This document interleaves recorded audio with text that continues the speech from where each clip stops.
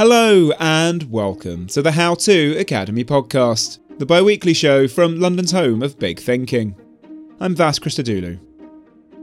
Comedian and performer Ruby Wax joined us a couple of weeks back at the How to Change Your Life festival for a conversation about her latest book, I'm Not As Well As I Thought I Was. It's a funny but also deeply honest and profound account of her mental health struggles. Here's Ruby's conversation with Hannah McInnes, complete with much teasing of the other festival guest speakers. Have you enjoyed the day? Because you've been here a while. I've been listening, and now I'm going to listen what I don't know. So I'm really sorry. Also, I've just gotten off a plane, so I won't be speaking English. It'll be completely made up. Probably similar to tongues. But if you want to ask about microbiome, you come to the wrong I think it's a myth. Oh, right. Okay, no. I'm going to move swiftly on because we might not debunk everything we've heard for the last hour. Okay, I'm not as well as I thought I was. And I'm intrigued by the title because, as I said, you've been doing a lot in mental health and talking a lot about mental health, very honestly about your own. So just tell me about that title, I'm Not As Well As I Thought I Was. How well did you... Well, I thought it was a good title, so I had to write a book based on that. I wrote the book hopeful, with hope in my heart, because after COVID, I was thinking, you know, my life, it was sort of boring. I mean, same old, and, I thought I can't keep this mindset. And I didn't realize I could change it with kimchi at that point. But if I had known, there wouldn't be a book. Yep, that's a cure for mental illness. Oh, sorry, is he still here? Is he gone? Okay. Yes. So I wrote a book about changing my... I hardly remember this book, but... you started it off in a mental... No, I didn't. You've ruined it. No, sorry. No, I didn't. I started off thinking I need to find this word that it's so elusive, what meaning is. I don't know what meaning is. But, to give me some self-respect or not feel such a cliche and hating myself and the usual blah, blah. I've heard my lines before they've come out of my mouth, so I bore myself rigid. Even now, I could just pass out with embarrassment, but still, you're listening, and that's all that counts. So I set myself up all these projects where I would maybe find meaning or purpose or whatever these things mean. So I just threw it out. I was going to do what they did in Dice Man, which was a big hit in the 50s or something, where you roll dice and you just pick 5 possibilities and then you have to go for it. But then I read it was a flop, so I thought, don't write that book. So I chose going on a 30-day silent retreat. We're living in a Christian monastery, maybe getting somebody out of Afghanistan, swimming with whales, that would give me a little humility, which is something I could choose. Anyway, so I set myself up with all these things, but just to jump to the end, and that was a really boring book. Funny, but boring. But then, all these things added up to my being committed to a mental institution. So I didn't find meaning, but I did find madness. And so it made for a better book. I mean, I'm being flippant. It was a horrible thing, but every time I did one of these life-changing things, it was life-changing. I mean, you can't go on a 30-day silent retreat. It's like doing Iron Man. Eventually, you're going to get a peck. Something did happen, but then I fucked it up myself. I gazumpted myself. I came back. I was a pure being. I would study an ant for hours, and I was filled with love for rocks and trees. But I got back, and I got greedy again. And the day after I come back from a silent retreat, they offered me a lot of money to do an ad for potato crisps. I grabbed it like this, and the next thing, out of silence, not moving my mouth, I'm going, I can't wait to hear the scrummy crunch, right? I hoard it. So I got, every time I did something life-changing, it was my life that kind of gazumpted it. But it's really hard not for that not to happen, because you go on a 30-day silent retreat, you're surrounded by all these people who are doing the same thing as you. The setup is absolutely made for that. And you go to listen to the whales, as you say. But when you come back, I think you said in that scenario, the happiness lasted just about as long as the plane journey. But it's quite hard for anyone to live those sorts of a life when they get back home. Those experiences are always fleeting, aren't they? The retreat-style experience. Well, I mean, I got my degree in mindfulness. He didn't go to Oxford, but I did. But he's got the robes, so I guess we're balanced. I actually asked Tupten to stay at my house for the last 5 years when he isn't touring the world, and I said to him, I chose him because he matched my sofa. So that's why he's there. God bless him. A throw cushion. No, I love him. But I do know that it does change your mind. Neuroplasticity does work. You can't just do a month and walk off. I mean, I do practice it every day. And I wouldn't, even though I have mental illness, that's really got nothing to do with practicing mindfulness. It's a disease. It's not going to keep away things like Alzheimer's. And so depression is another mental disease. So, when you're in the doldrums, you have to give up, people say, oh, you should jog or, perk up. Yeah, thank you. Or eat grapefruits. You're in a disease, you're in the clutches of something that's like Satan. If he had Tourette's, that's what it would sound like. And then when you come back out, then I go back to the gym and do mindfulness. So things like that do work. It's just that I was moving too fast. There's part of my life that, thank God, I do mindfulness, because I would be a shipwreck without doing it. So, but everything did change. I mean, if you try to get somebody out of Afghanistan, I did it to kind of juice up that compassion, thing. And yes, I mean, it sounds selfish, that's why I did it, but, those refugees don't care what your motive is, you just showed up. So everything had a good point to it. But I really, now thinking back on it, I wanted to do psilocybin. Is that man still here? No, David Nutt. I was talking about meaningful journeys. Nothing is more boring than hearing somebody who's taken psilocybin. Yeah, your mother was a jaguar, get over it. But I really did want to include it. So I came off of my medication 6 months earlier so that I could do it. Thank God I didn't do it, because when I got to the airport, because you have to do it in Holland, I interviewed every therapist because I wanted them to accompany me. And I had COVID, so I couldn't get on the plane. But that's why I think helped me get into a mental institution. So, but I didn't realize that at the time. Of course, and that's when you went to Wales instead. Well, I got COVID. My husband, Ed, got prostate cancer. I should have been compassionate. I mean, I was compassionate, because I always say, if it wasn't for him, I did marry him for length. That's true, because he's very tall, and I come from generations of short Polish people. Also, he's a nice guy. So I had to delay some of my journeys because we had to get news from the doctor whether it spread, and I did shit myself. But people are, on the way to the doctor, you think I'd be really nice, and I go, Ed, you missed 3 parking spaces. What's wrong with you? Which he loves. And then we got in, it didn't spread. They said he couldn't have surgery for 2 weeks, so typical me, I said, well, it's a good thing, Ed, because I never canceled my next journey, which is tomorrow.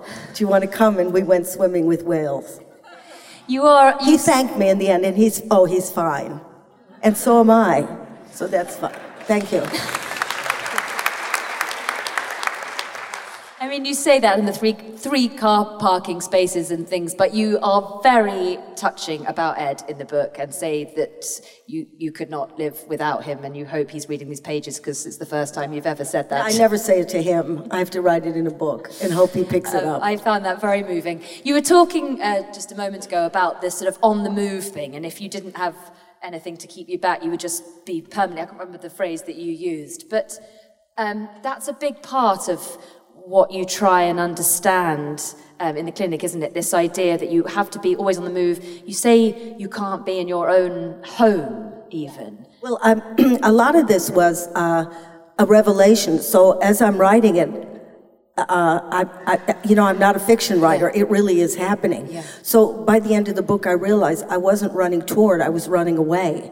I didn't realize something was really wrong because I'd always made my family into comedy fodder, and it was because, it sounds like I'm name dropping, but it's okay if they're dead.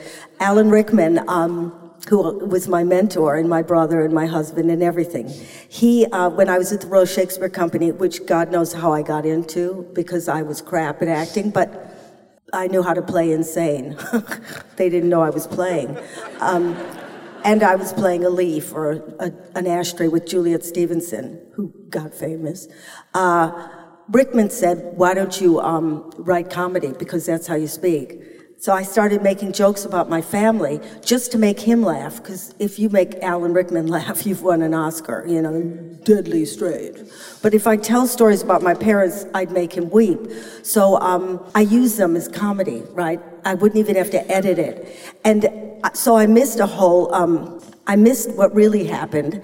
And while I'm in the mental clinic, they gave me two things. One was RTMS, which is repetitive transcranial magnetic stimulation, and it's like ECT, but you don't forget, you know, what planet of origin you came from. It uses magnets instead of electricity, which stimulates the neurons to kick in again.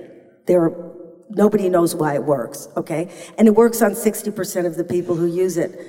So it worked for you. It worked for me, but also I had a EMDR, just throw these letters, therapist, and I never bought that either. Again, they don't know how it works, but you know, you use the fingers, go back and forth like a hypnotist does in Vegas before they turn you into a chicken. So I said, well, I'll take her, because I was there anyway.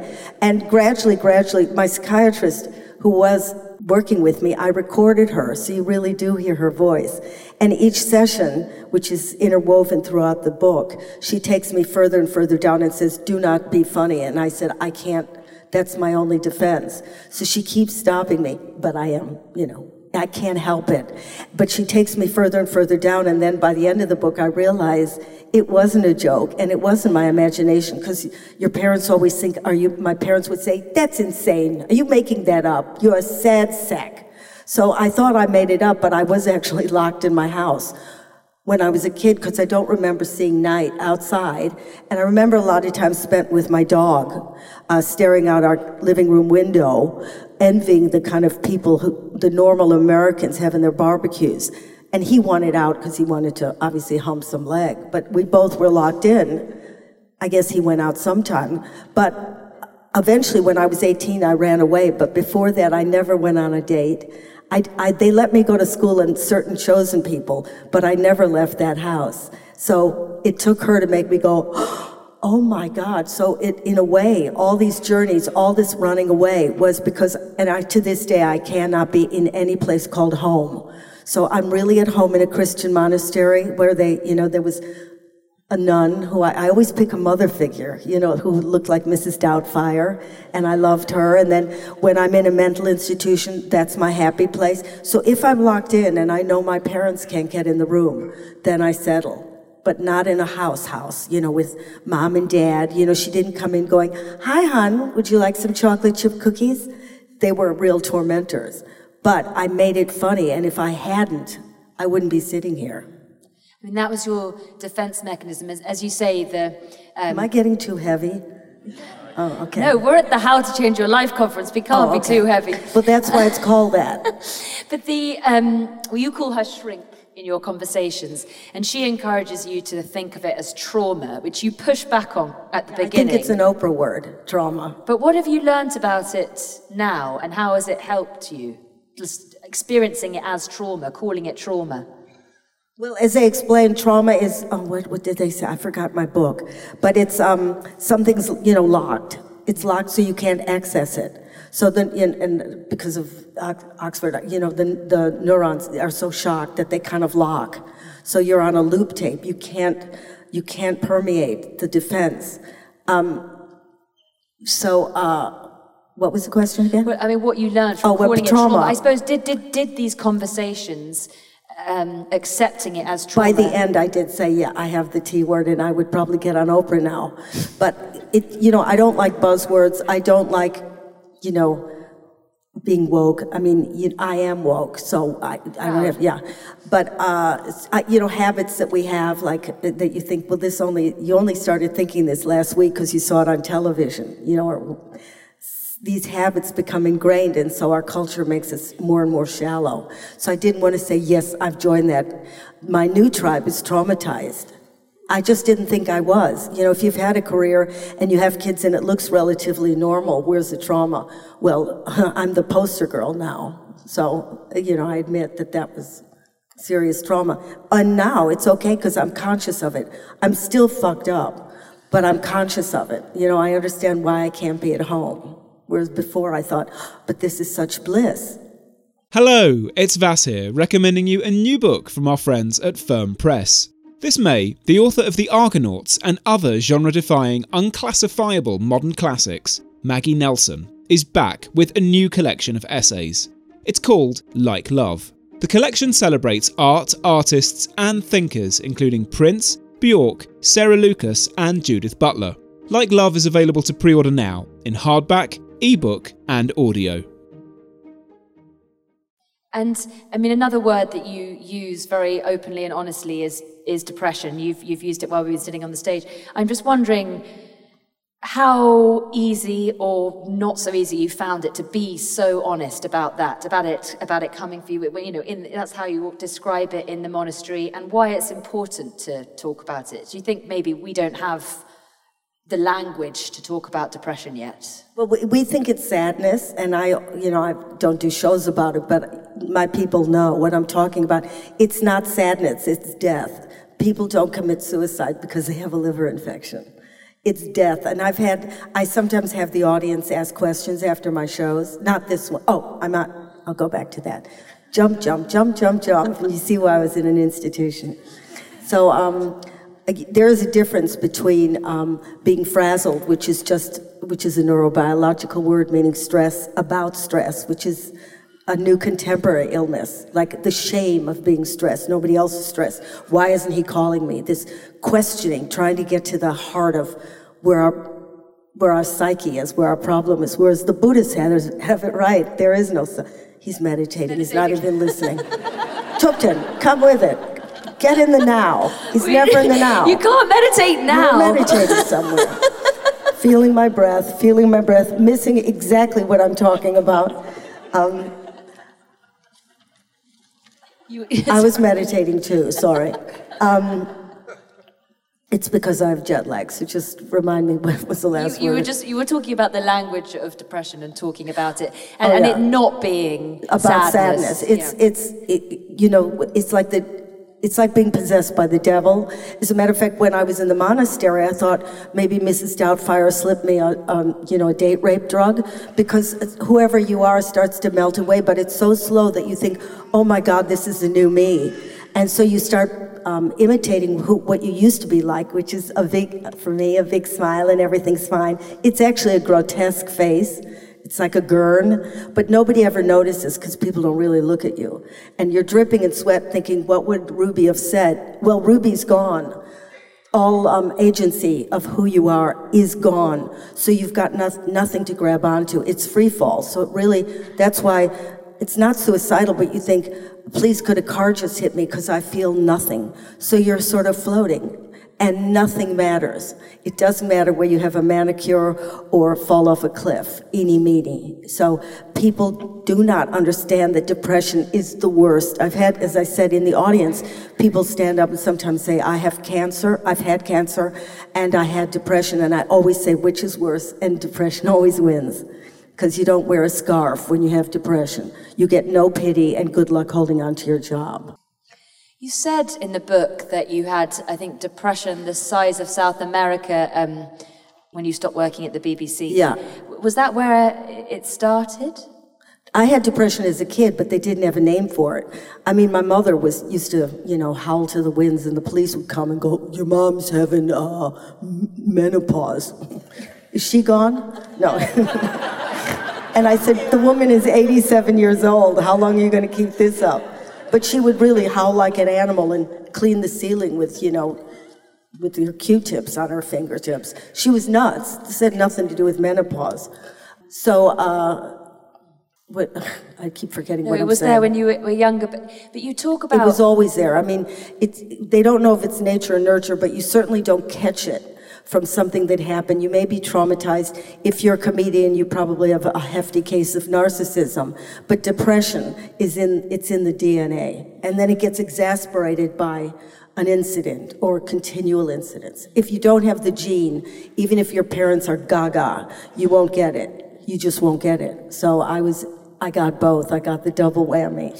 So depression is something, I'm sorry, it isn't like, to me it's being pregnant or not pregnant. It is a thing. And it's insulting when people go, oh, pull out of it. And I just say, it's just like Alzheimer's. It's a disease of the brain. And you wouldn't say to them, oh, come on, you're faking it. Where'd you park the car?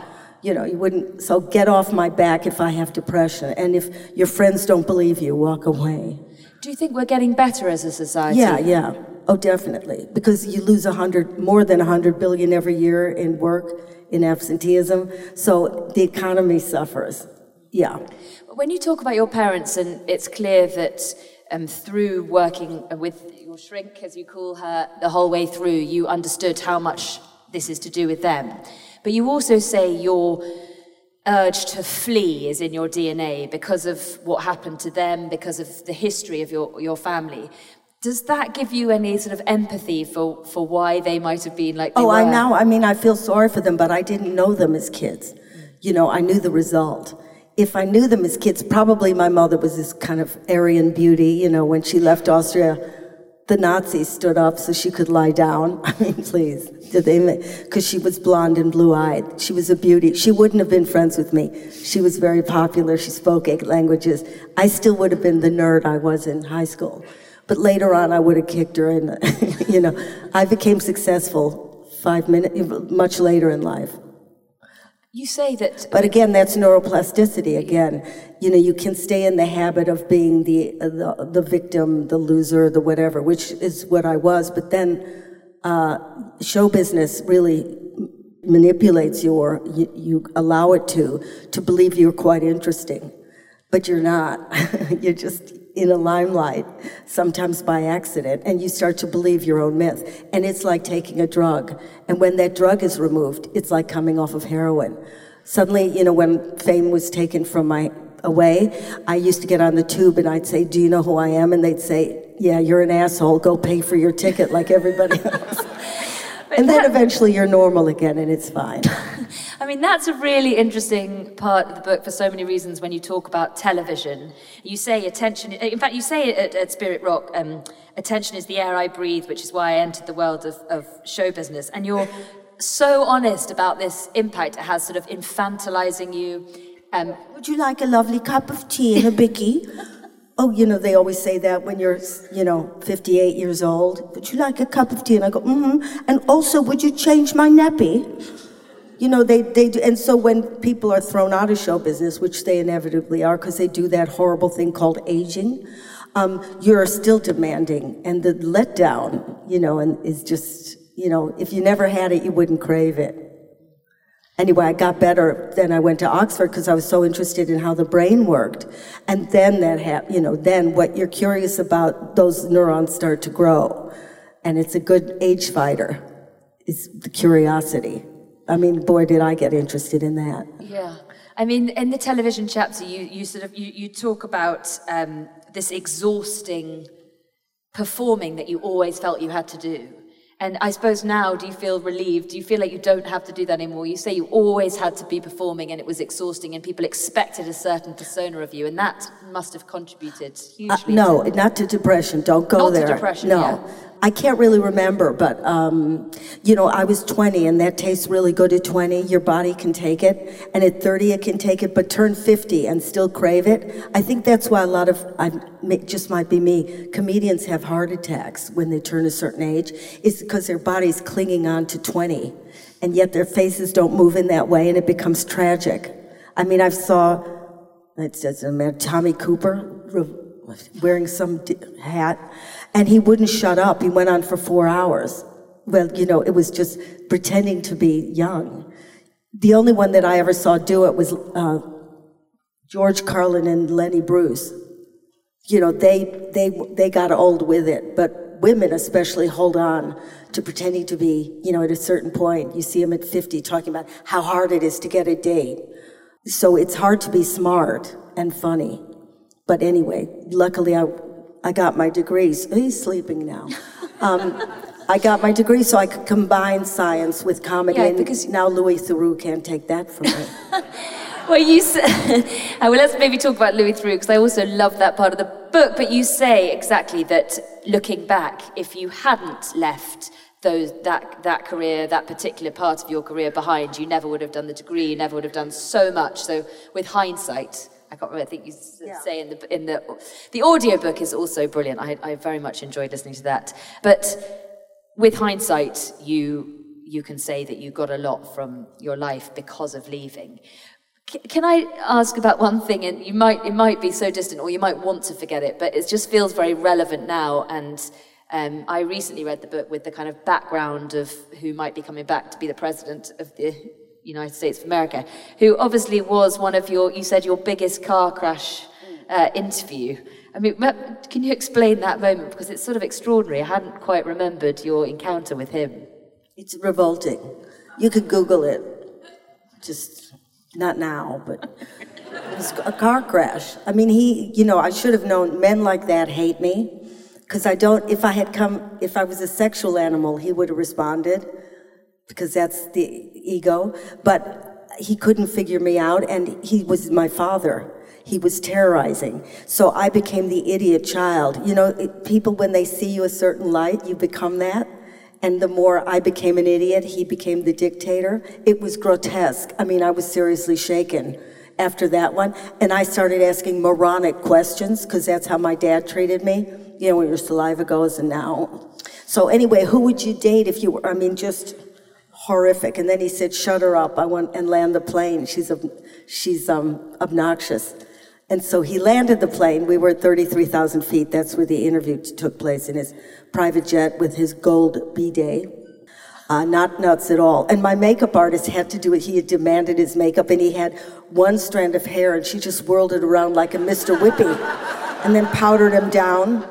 And he landed the plane, but again, adversity is the mother lode of reinvention. So we had to find him again, and we went through the asshole of America. We went through Arkansas. We went through places where it was like a poor man's Vegas, where they had a rifle range and shot pictures of, Saddam Hussein, and everybody was in one town, Branson, Arkansas. Check it out. The whole town dressed like it was in the 50s, no people of color. Siamese twins running the toffee shop. I mean, when America's gross, it's gross.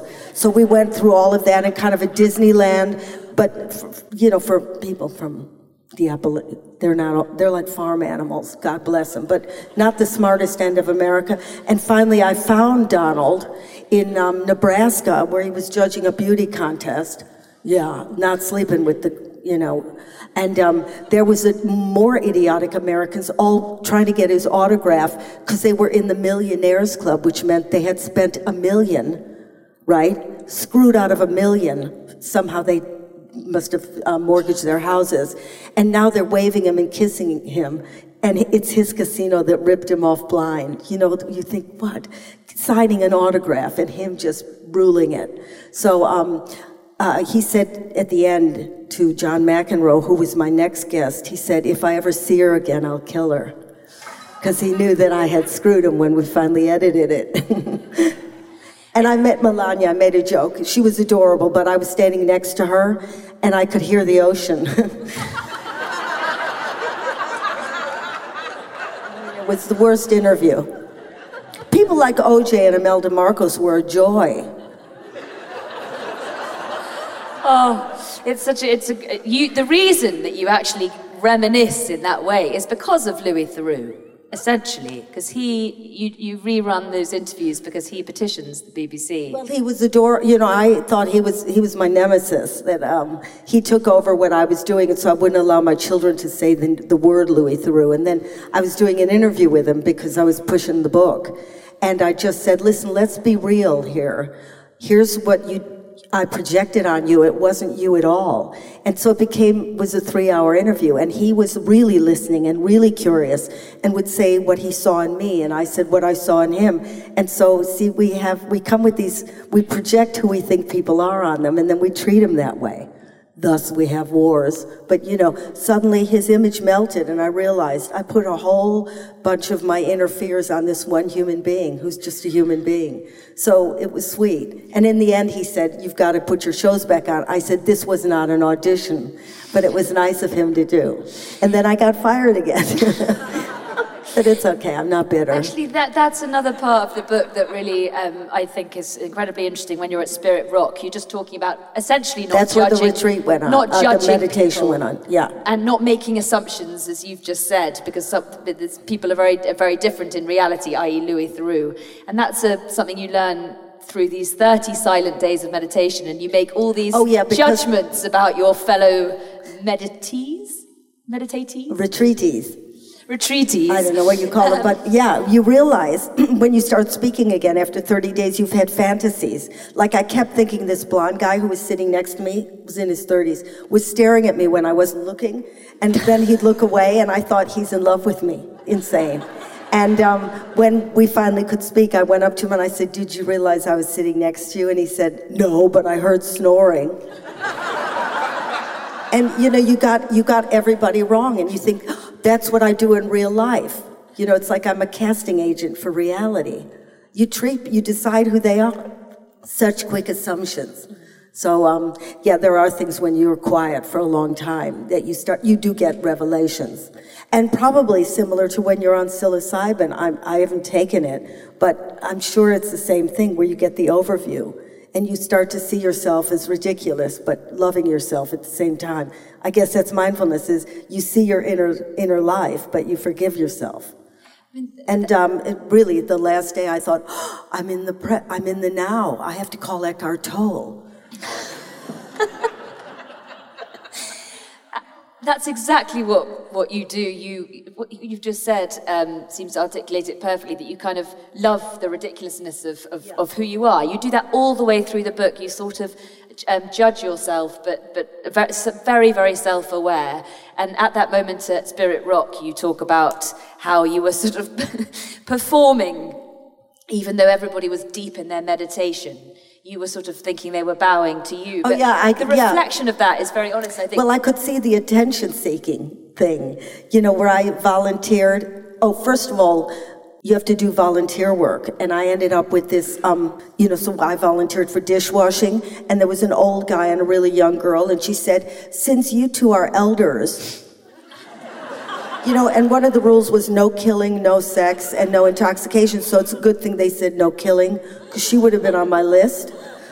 And then, when we did the dishes, she was showing us how evolved she was. So she'd wash the dishes in that Thich Nhat Hanh very slowly. So just to fuck with her, I went even slower. And it was after midnight when we finished. The old guy was passed out on the floor. So you could see the competition, slow. And I said, Thich Nhat Hanh talks about mindful dishwashing. I knew what she was doing. And then another time, you could volunteer to lead the meditation group. And so, you do the gong in and the gong, so much gonging, it's like my cervix was vibrating. Gongs. Boo.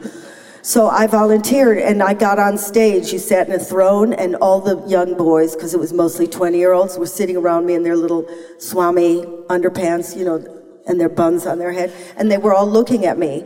And I banged in, and I realized I did that so that I could sit in the center of the room and have everybody looking at me, kind of like how we are now. And then I thought when they were all silent, they weren't laughing, so I had this urge to do some comedy.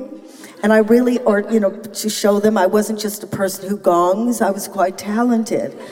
And all this goes through your brain, you know what I mean? You're watching yourself, but part of you's going, it's not criticizing, and that's what frazzled means.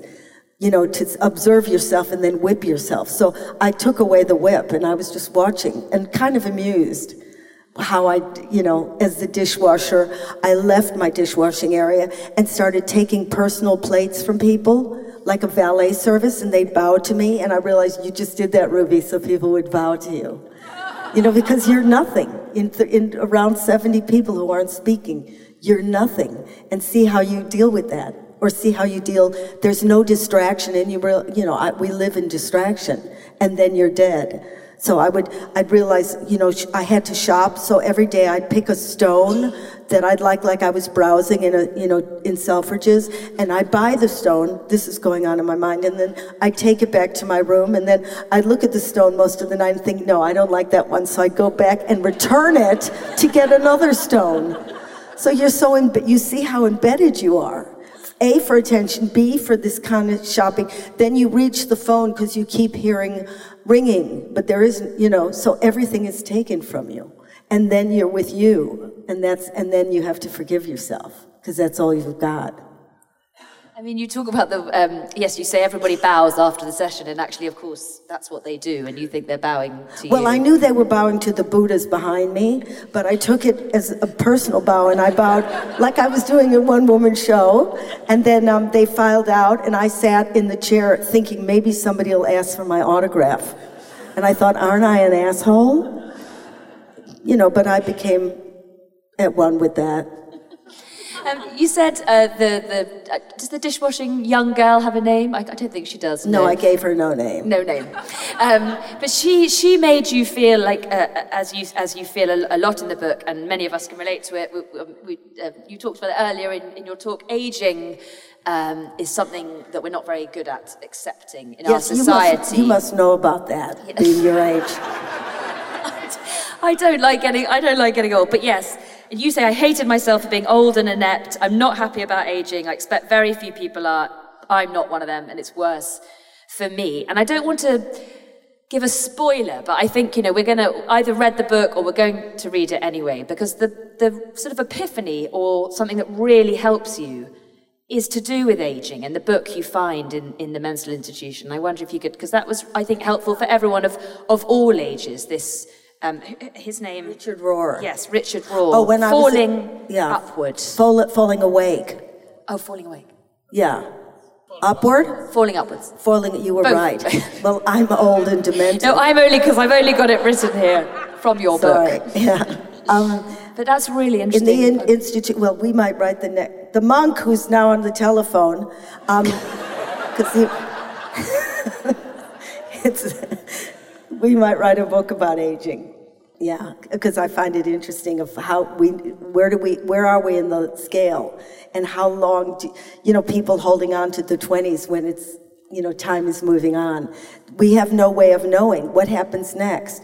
What happens? There is no instruction manual, so I found that interesting too. You want to say, here's your Fitbit, you're 50, babe, your hormones are gone, get real.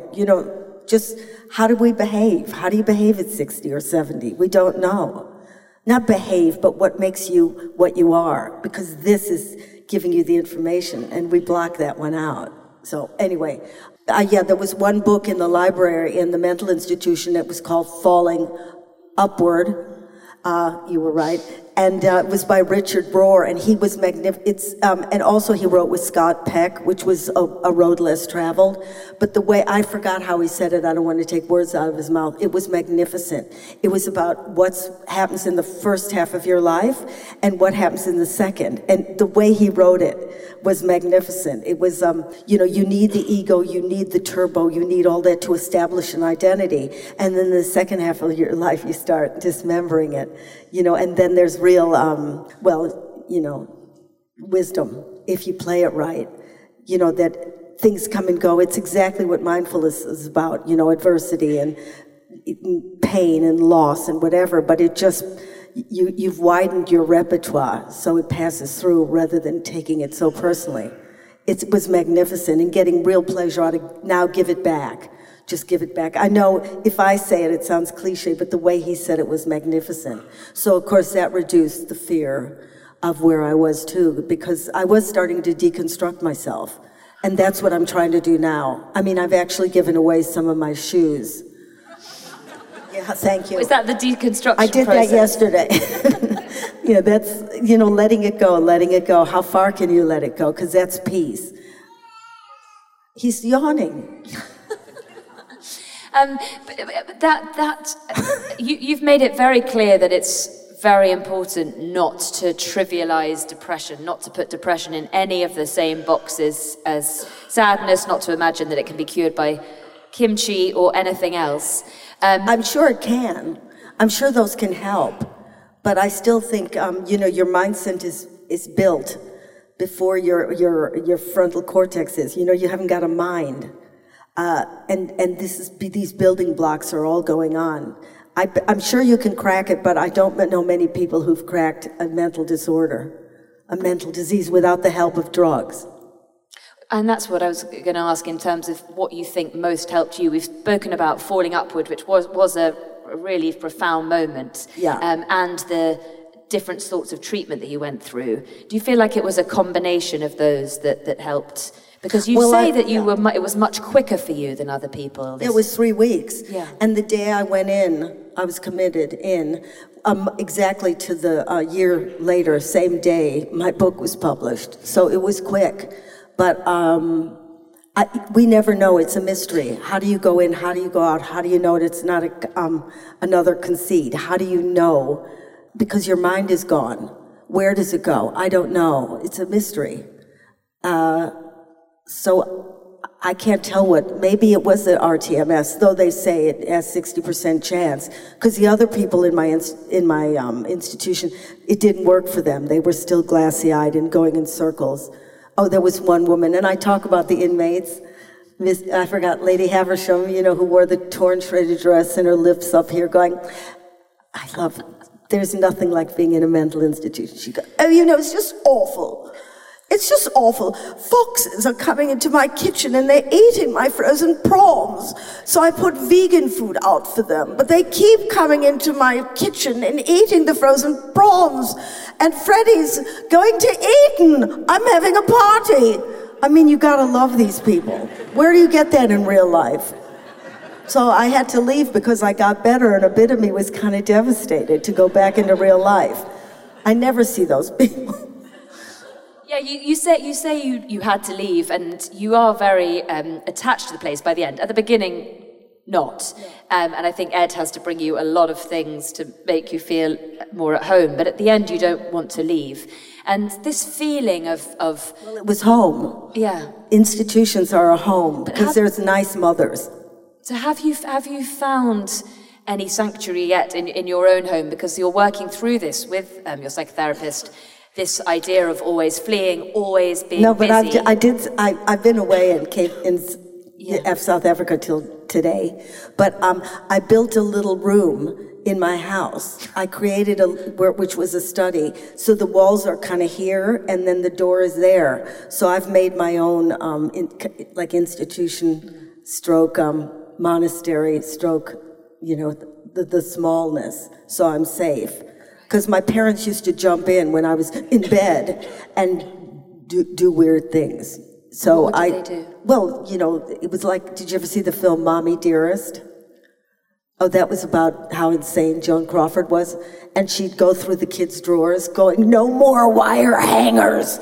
My mom would flip out all my underpants and then put them, I was 18 by then, put them all in order of my age. Nuts things. And then my father would come in and go, you should be in an institute. It was onslaught.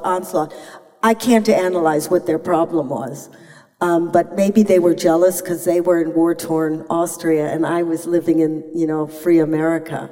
So there was a real jealousy that they lost their youth and I had it. So they thought, let's destroy this one. So they brought the war into our kitchen in Evanston. And I was sort of piggy in the middle. I forgive them now, but I could have been a player.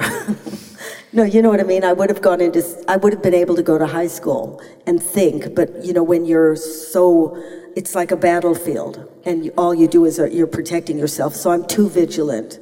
The guns are cocked, so you're really not living life. So I'm not, you could have depression and your parents were adorable too. Because if you've got the gene, you've got the gene. You said you've just been to Cape Town, and in the latter half of the book, you go on a very different type. I think that's what I'm getting at, whether you found a way of escaping, going on these trips, these extraordinary trips, but not as a flee, not as an escape from something, but just to embrace it. There are these trips that you go on at the end of the book that are such a different variety of escape, because you're there purely to absorb it, not to just keep busy in the sort of... No, now I'm going to the book festival in Cartagena. I mean, that'll kill you. I had to write a book in Spanish to get there, but goddamn it, I did. And then, I'm going through what I find because I'm curious. So I'm not fleeing the house because I'm fleeing the house, but who doesn't want to see this? And the reason I can do it is because I was on television, and I'm not being cocky. Not everybody can do it, but, I could do it. So take advantage.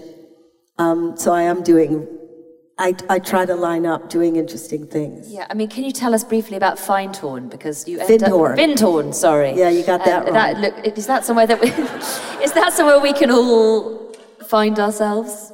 No, well, I did a show where I ended up on an island before Findhorn. And again, that was after the book was in. They put me on an island, and Joanna Lumley had done it 35 years earlier, and they left you alone for 10 days. But she had to have a crew. I could just have 7 GoPros, so I really could be left alone. And again, it was curiosity to say they kept saying, what do you expect? I don't have a mind that expects anything. I don't know. That's why I'm doing it. What happens? They didn't mention the word cyclone or bugs that'll eat you alive. That wasn't in the contract, but that's what happened. Try peeing in a 70-mile-an-hour wind. So it was interesting what happened. I had no fear. I thought, surely, at night with that howling thing, but people who have depression, we know what that weather condition feels like. So when you're in the real tornado, it's nothing. It's interesting. And the guy who was the SAS guy said, I don't think a lot of men could have taken that. And I said, well, that's because I know darkness. So, but I couldn't fend for myself. And I said, that's not what this is about. It's what happens to the mind when you're really left on your own. So that was curious. Findhorn is a community. I'm not sure if I'm really going there, but I wrote about it in a book I wrote before called And Now for the Good News. It's a hilarious, it's very hippie and it's nuts, but they got me in the end because I thought, well, at least there's no small talk. People are crazy, but also my neighbor invented solar paneling. So I thought I'd like to be around people where they don't ask me how I am. I don't want to say fine anymore. I might be, but it's a shit word. So I like the idea of a commune. I always did. You can either be with them or not be with them, but that's what makes you live longer. But we live now, even though we have people, and life is so hard, it's so shallow.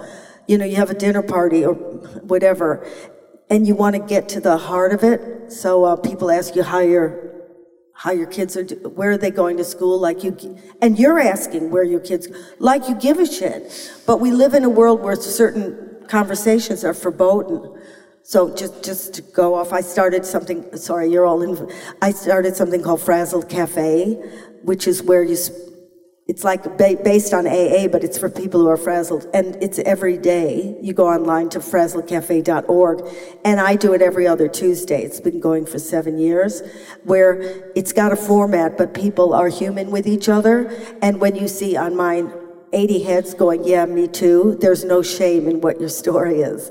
There's just no shame. And you can hear people going, oh, I said it. It's not even, it's not self-indulgent. It's just love. It's just people going, all ages, all colors. So if you want to hear people unite, you have to be authentic. Cut the bullshit. And that's what is my baby, Frazzle Cafe. So if you can come on.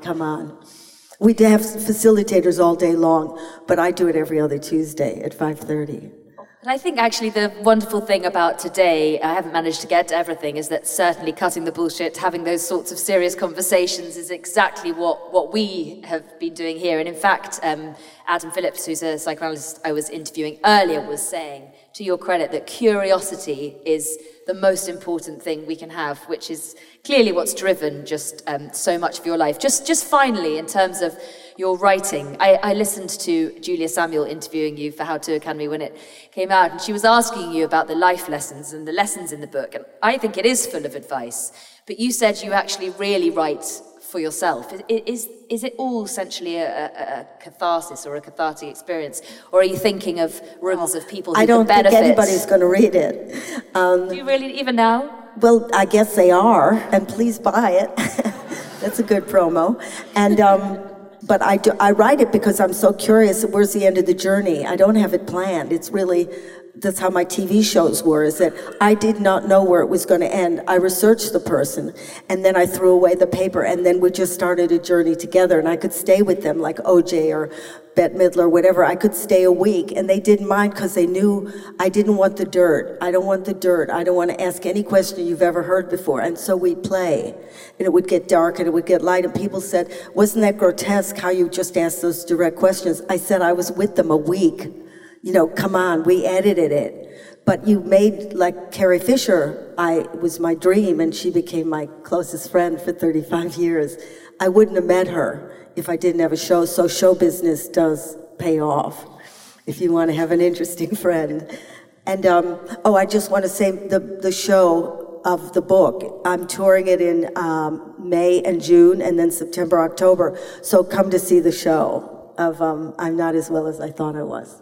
Well, there we go. That's a perfect place to finish off. And will you be signing it? Yes, of course I'll be signing it. Sorry, was that too desperate? Sorry. He's woken up now. I'm Not As Well As I Thought I Was will be being signed by the brilliant Ruby Wax. Thank you all. Thank you very, very much. It's wonderful to talk to you. And thank you, all of you. Wonderful audience and a brilliant day. Thank you. This episode starred Ruby Wax and was presented by Hannah McInnes. It was produced by Nicole Wong, and the show is edited by John Doughty. If you enjoyed this episode, you might also like last week's interview with psychotherapist Adam Phillips, which was also recorded at How to Change Your Life. Till next time, I'm Vas Christodoulou. Thanks for listening.